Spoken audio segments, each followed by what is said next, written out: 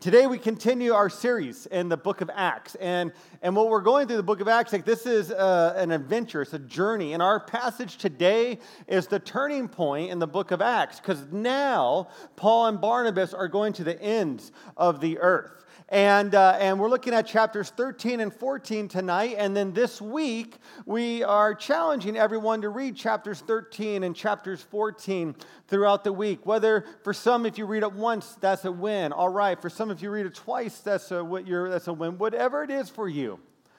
Read, but let's be in the Word regularly throughout the week, and we want to read chapters 13 and 14. And so tonight, this weekend, we're going to look at Paul's first missionary journey. He goes on 3, but we're going to look at his first missionary journey and kind of to set the stage. So in Acts chapter 13, we're going to come back, and on the front of your programs there, if you're ever wondering, where are those places? It's right here, and at the top there's Asia Minor, that's modern-day Turkey. Kind of give you the little geographical lesson. We're going to look at 2 years and just a short time that we have.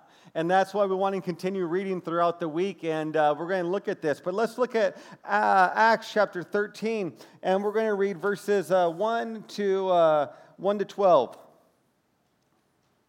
Now in the church at Antioch, there were prophets and teachers, Barnabas, Simon called Niger, Lucius of Cyrene, Manaen, who had been brought up with Herod the Tetrarch, and Saul.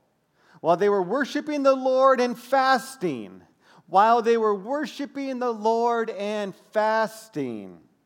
the Holy Spirit said, "Set apart for me Barnabas and Saul for the work to which I have called them." So after they had fasted and prayed, they placed their hands on them and sent them off.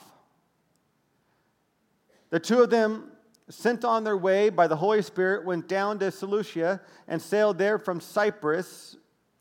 When they arrived at Salamis, they proclaimed the word of God in the Jewish synagogues.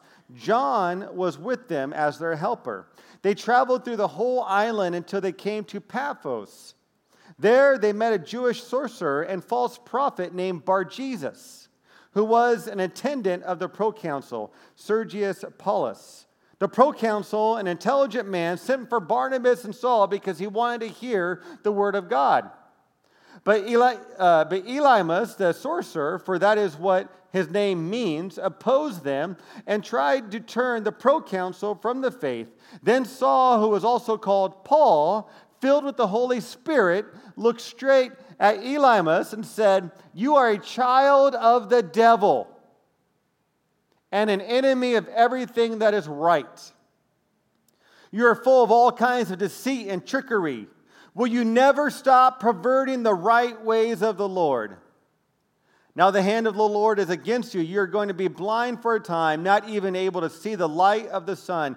Immediately, mist and darkness came over him, and he groped about, seeking someone to lead him by the hand. When the proconsul saw what had happened, he believed, for he was amazed at the teaching about the Lord. We get a glimpse into the early church, into what they were doing. They were praying and they were fasting. They were waiting on the Lord. Lord, what is it you'd have us to do now? What is it you want us to go? We are relying on you. And they prayed and they fasted. And in biblical days, when they're talking about fasting, generally they're talking about fasting from food. And the purpose we fast from food is because we acknowledge that we live on the Word of God, not on bread alone. And so that when we eat, we fill our bodies. But when we don't have food, we get hungry and our stomachs start to growl. And we realize, Lord, I need your word so much. I need your presence so much. And there's something unique and something special that happens when you and I engage in fasting. In biblical days, it was generally food that they fasted from. On rare occasions, they would do a complete fast, which is fast from water and fast from food. But when we talk about fasting, we're talking about giving up things that we rely on and realizing that God is our main source of everything. And here's a quick thought about fasting. When we fast, we realize what controls us. Because when we fast from the things that are comfort to us, we realize the things that control us. So they prayed and they fasted, and the Lord said to them, "Send away Barnabas and Paul." These are two influential leaders, and the Lord says, send those two influential leaders away. How must of that have felt? The two influential leaders who were loving and caring and powerful and smart, the Lord says, no, you're going to go on a journey, and they're going to end up being gone for about 2 years. What's that do for the community? They must have felt lonely. They must have felt sad. They must have felt like they're missing out. But other people God raised up. Other people God raised up to help them lead the community when their leaders weren't there. It's interesting when that happens in our lives. Sometimes we think, oh, I can't do that. But when we realize we have to rely on God, we give God the credit to do the things that we've accomplished. So then they left. Paul, Barnabas, and John Mark left. And John Mark, you might remember John Mark traveled along with them. John Mark was the guy last week when Peter left the prison and an angel had him miraculously escape from prison. He went to Mary's house, the mother of John Mark. John Mark is also the person who wrote the Gospel of Mark. And so that's that same John Mark that went with them, kind of tagged along on this missionary journey. And so they go down to this island of Cyprus here. And you can see here, they went to the island of Cyprus. They ended up in Salmias. And then when they get there, they travel all the way down to Paphos. But as they're traveling down from Salmias to Paphos, on the one side of the island to the other side of the island, they're preaching the gospel. And then we have the proconsul or the governor who's in Paphos, which is the capital city of Cyprus at this time. He's there and he's hearing reports about it. Because when Paul and Barnabas get closer, and John Mark, when they get closer, he says he wants to hear the word of the Lord. And so the governor calls Barnabas and Paul because this message of Jesus was compelling, and he wanted to hear it right from their mouths. What is really going on? So he goes and he starts telling the message about Jesus, about his forgiveness, about the cross, about the death and the resurrection. And the governor is really engaged with this. And then there's a false prophet named Bar-Jesus. What a weird name, Bar-Jesus.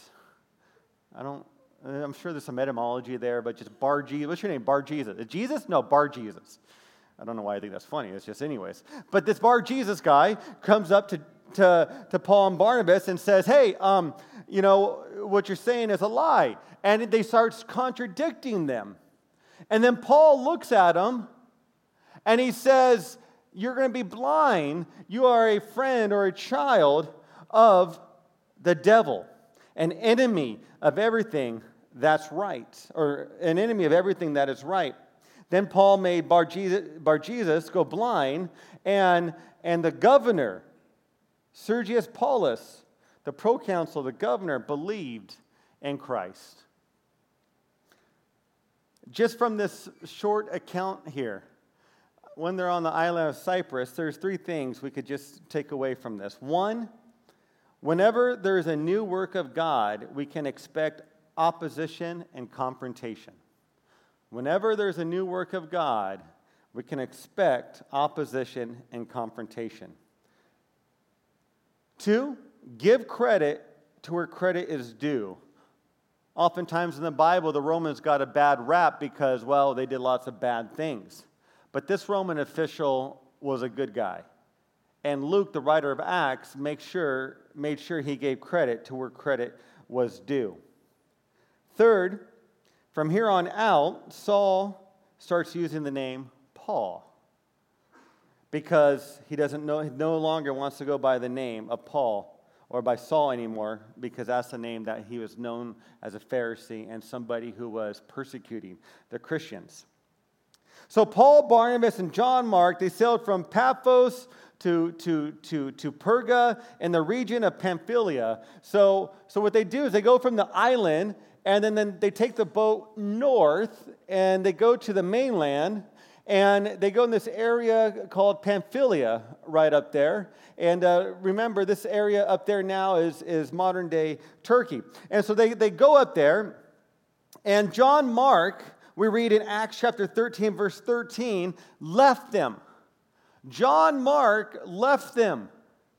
We're not exactly sure why John Mark left. I don't know if it's because he was scared, if he was homesick, if he got ill. I don't know. But he left them. And later on, we find out Barnabas and Paul are actually fighting over the fact of whether they should take John Mark on another missionary journey.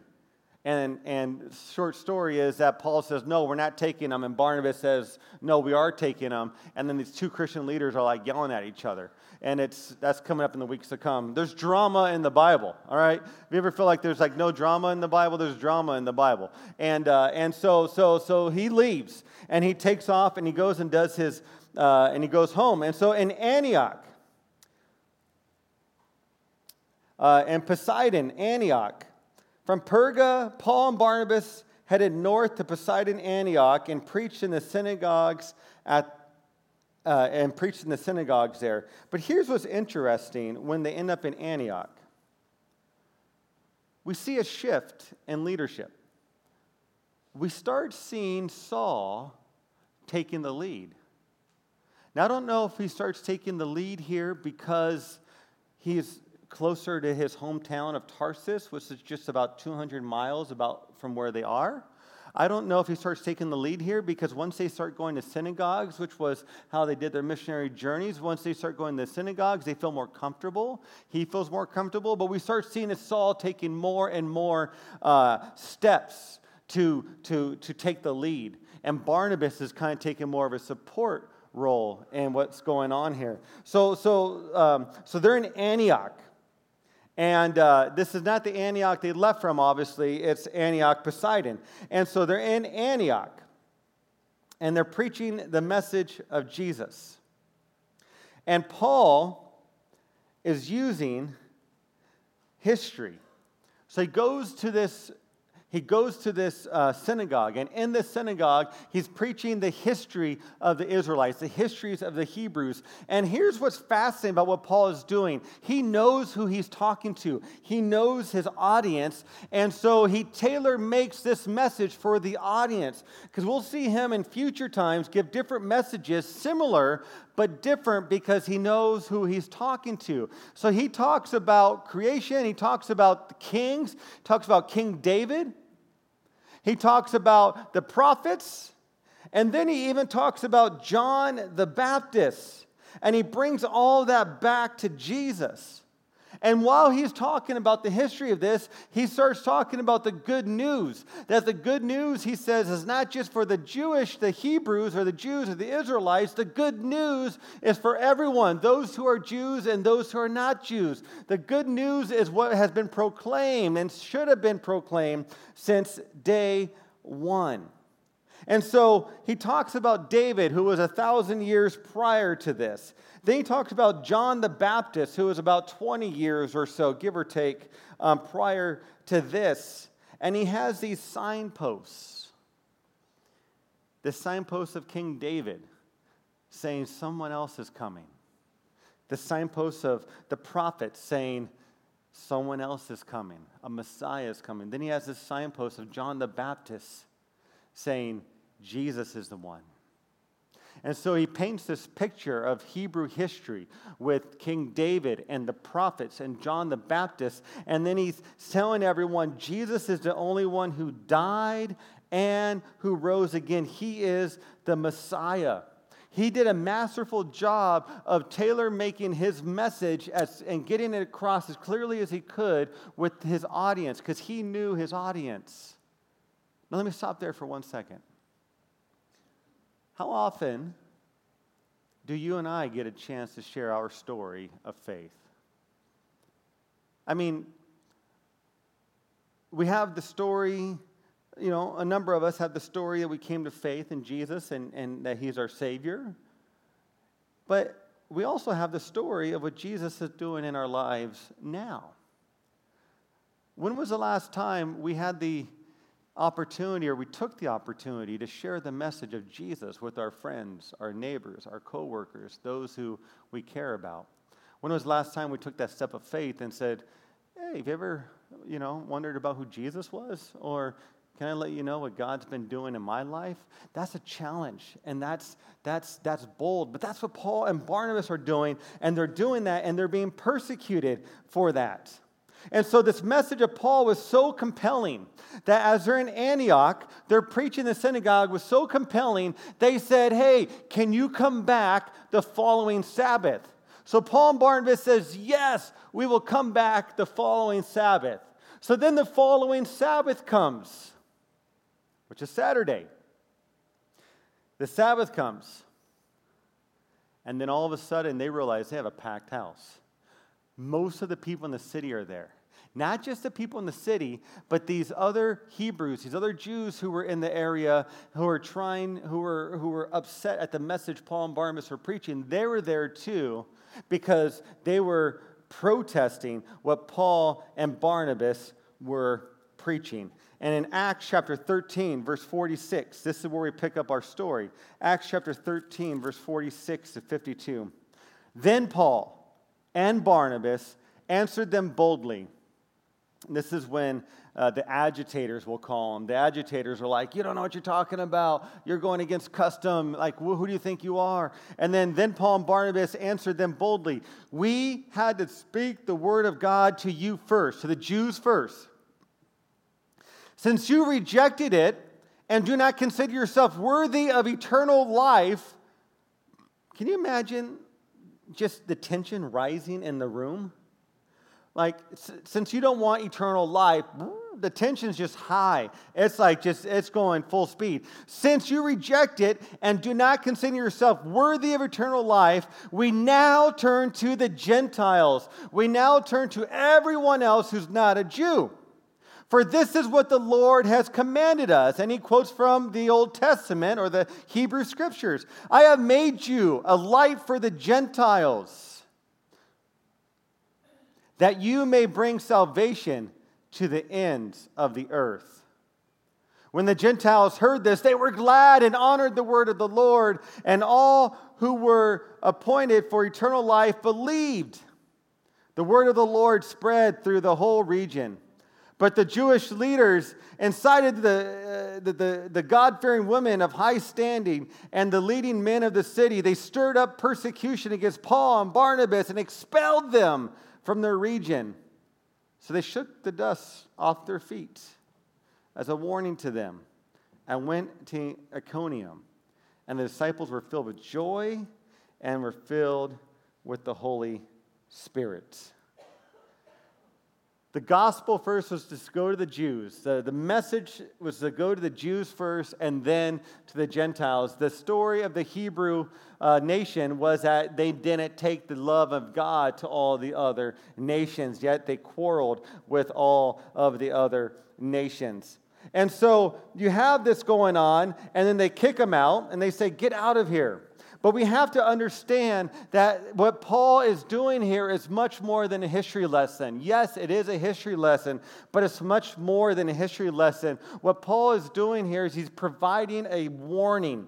Something new is happening under your very nose, he tells the Hebrews. Something is happening under your very nose, and unless you join in, you're going to miss it. God is doing a new thing, something God had promised all the way back from the days of Abraham. I was reading this week in this commentary by N.T. Wright about why the Hebrews were so furious and irritated and ticked off at Paul and Barnabas about this message. Because we look at the message at first glance and we go, oh, that's great, that's good news, yeah. But there's something much deeper going on. And once we get underneath the surface, we're able to figure it out. So N.T. Wright, who's a top scholar, he says this in his commentary on Acts for Everyone. He says this, it is at this point where without too much reflection, we can see why many of the Jews heard this message in the first century and rejected it angrily. It must have sounded to them like a compromise. It must have sounded to them like a compromise. All these years, they had been maintaining their Jewish distinction or distinctness, keeping themselves clean from the impure pagan lifestyle of the wider world. They had been true to the commandments which marked them out from the world full of idols all around them. They had suffered many things: mockery, social ostracism, sometimes physical abuse or even death, to be true to this heritage and this calling. And now, all these pagans surrounding them were going to come flooding into their world without so much as a by your leave. That's like saying without even asking permission. This was blasphemous nonsense. So hopefully you start seeing kind of what was going on, why there was so much indignation toward this message. It was more than just, oh yeah, God is love and all that stuff. It was a way against their entire way of being. But God is saying, I have so much more in store for you. And he's messaging that, and he's telling them, God loves you. God has something new in store for you. Then they move on, and as they move on, there's some doors that start to open, but again, there is opposition once again. They go to Iconium in Acts chapter 14. And the city of Iconium, there's a mixture of those who wanted to hear Jesus and those who just wanted to kill Paul and Barnabas. And so they found out that there's a plot to kill them, and they realized we should probably leave. So they left Iconium, and they went to Lystra. And then in Lystra, there was a man who couldn't walk from birth. Paul looks at this man, and he sees something in his eyes. The Acts talks about that a lot, looking in their eyes, like there's something to that. And he heals this man. The power of God heals him through the Apostle Paul. Well, everyone in Lystra here, they saw that, and they're saying, what just happened? And let me just read this in Acts chapter 14, verses 8 to 13. In Lystra, there sat a man who was lame. He had been that way from birth and had never walked. He listened to Paul, and he was speaking. As he was speaking, Paul looked directly at him, saw that he had faith to be healed, and called out, "Stand up on your feet." At that, the man jumped up and began to walk. When the crowd saw that Paul had done what Paul had done, they shouted in the Lycaonian language, "The gods have come down to us in human form." Barnabas they called Zeus, and Paul they called Hermes, because he was the chief speaker. The priests of Zeus, whose temple was outside the city, brought bowls and wreaths to the city gates because he and the crowd wanted to offer sacrifices to them. All right, this is getting intense now. They just healed a man. And people here in the city, they saw that this man was healed, and they thought that they were gods. They thought they were the Greek god Zeus. This is Zeus. And so Zeus, was the god, lowercase g, the god of the pantheon, the god that ruled all of the pantheon stuff. He was the god of thunder, and this was Zeus, right? And they thought that Barnabas was Zeus, and he was the king of the pantheon of gods on Mount Olympus. And then Hermes, they thought Paul was Hermes because Hermes was doing all the talking. Because Hermes, one of his things he was known for was he was the guy that was the god of language, of talking. And so they thought that this was him. So the question, though, is why would they think Paul and Barnabas were Zeus and Hermes? That's kind of weird. There is a little bit of history to kind of explain this. There is good evidence that during this time there's inscriptions and also some minor fragments of scrolls, things like that talked about in this area there that one day Zeus and Hermes would come down as mortals, and that when they do, they'd be entertained by all the humans there. And so when Paul raised this person, it wasn't Paul that raised him from being able to walk, but it was God who empowered him, the power of God that made this person walk. They thought this is the story come true. Now, I don't know if that's entirely true, but there is some history and reasons to believe that possibly could have been the case. But so then what happens is they say, no, this is not us. We're not Zeus. Like, look at me. I'm not Zeus, And Hermes, no, I'm not Hermes. We're human beings. And then all of a sudden, the procession just went went to a halt. And they're thinking, if you're not Zeus, and if you're not Hermes, you must be imposters. Then, drama starts building again.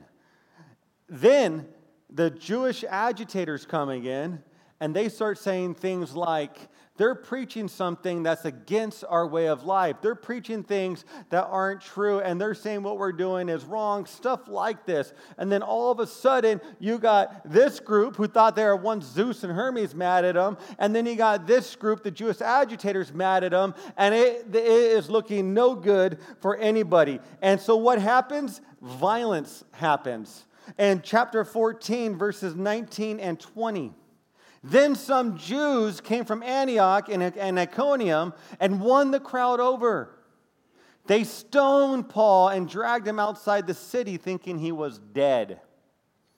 Paul will be stoned many times and close to death many times. When they stone someone, they get these rocks and they throw them at him, or these boulders, and they throw it at you. They dragged him outside the city thinking he was dead, but after the disciples had gathered around him, he got up, went back into the city, and the next day he and Barnabas left for Derbe. They preached in Derbe. Many people came to know the Lord. They made many disciples, and then they started heading back for home. And as they headed back for home, they returned to Lystra, Iconium, Antioch, and what they were doing in these cities, they were strengthening the faith of the church. They were encouraging them, and what they were also doing was setting up elders in these churches, so these churches would have oversight, asking the Holy Spirit to lead and to work through these elders and through these leaders. It's a beautiful picture of what was happening.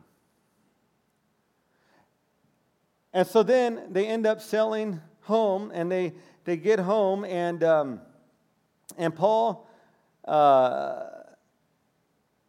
and then as he's encouraging them, he says this, and the band could come on this note, Acts chapter 14. So the Apostle Paul is encouraging them, and here's one of the things he says to encourage them. And just keep in mind, there's no sugarcoating here. Verse 22, strengthening the disciples and encouraging them to remain true to the faith. We must go through many hardships to enter the kingdom of God. He's encouraging them, but he's promising them that they are going to go through hardships. He's not saying, hey, accept Jesus, everything's going to be okay. He's not saying you come to the Lord, there's going to be no more issues. He's saying you come to the Lord, you will have hardships. He promises them that. And the same is true for you and I today. We will face hardships when we live our life for the Lord. Maybe not like Paul and Barnabas, but when we live our life for the Lord, we will face hardships. So what do we take from this message? What do we take from this first missionary journey?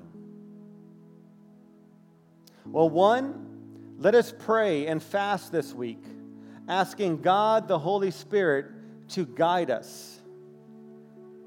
And may we obey His voice. And so I'm going to challenge all of us. And I'm doing it along with all of us, with all of you. We're doing it together for those who are able, for those who feel called to do it. We want to fast this week.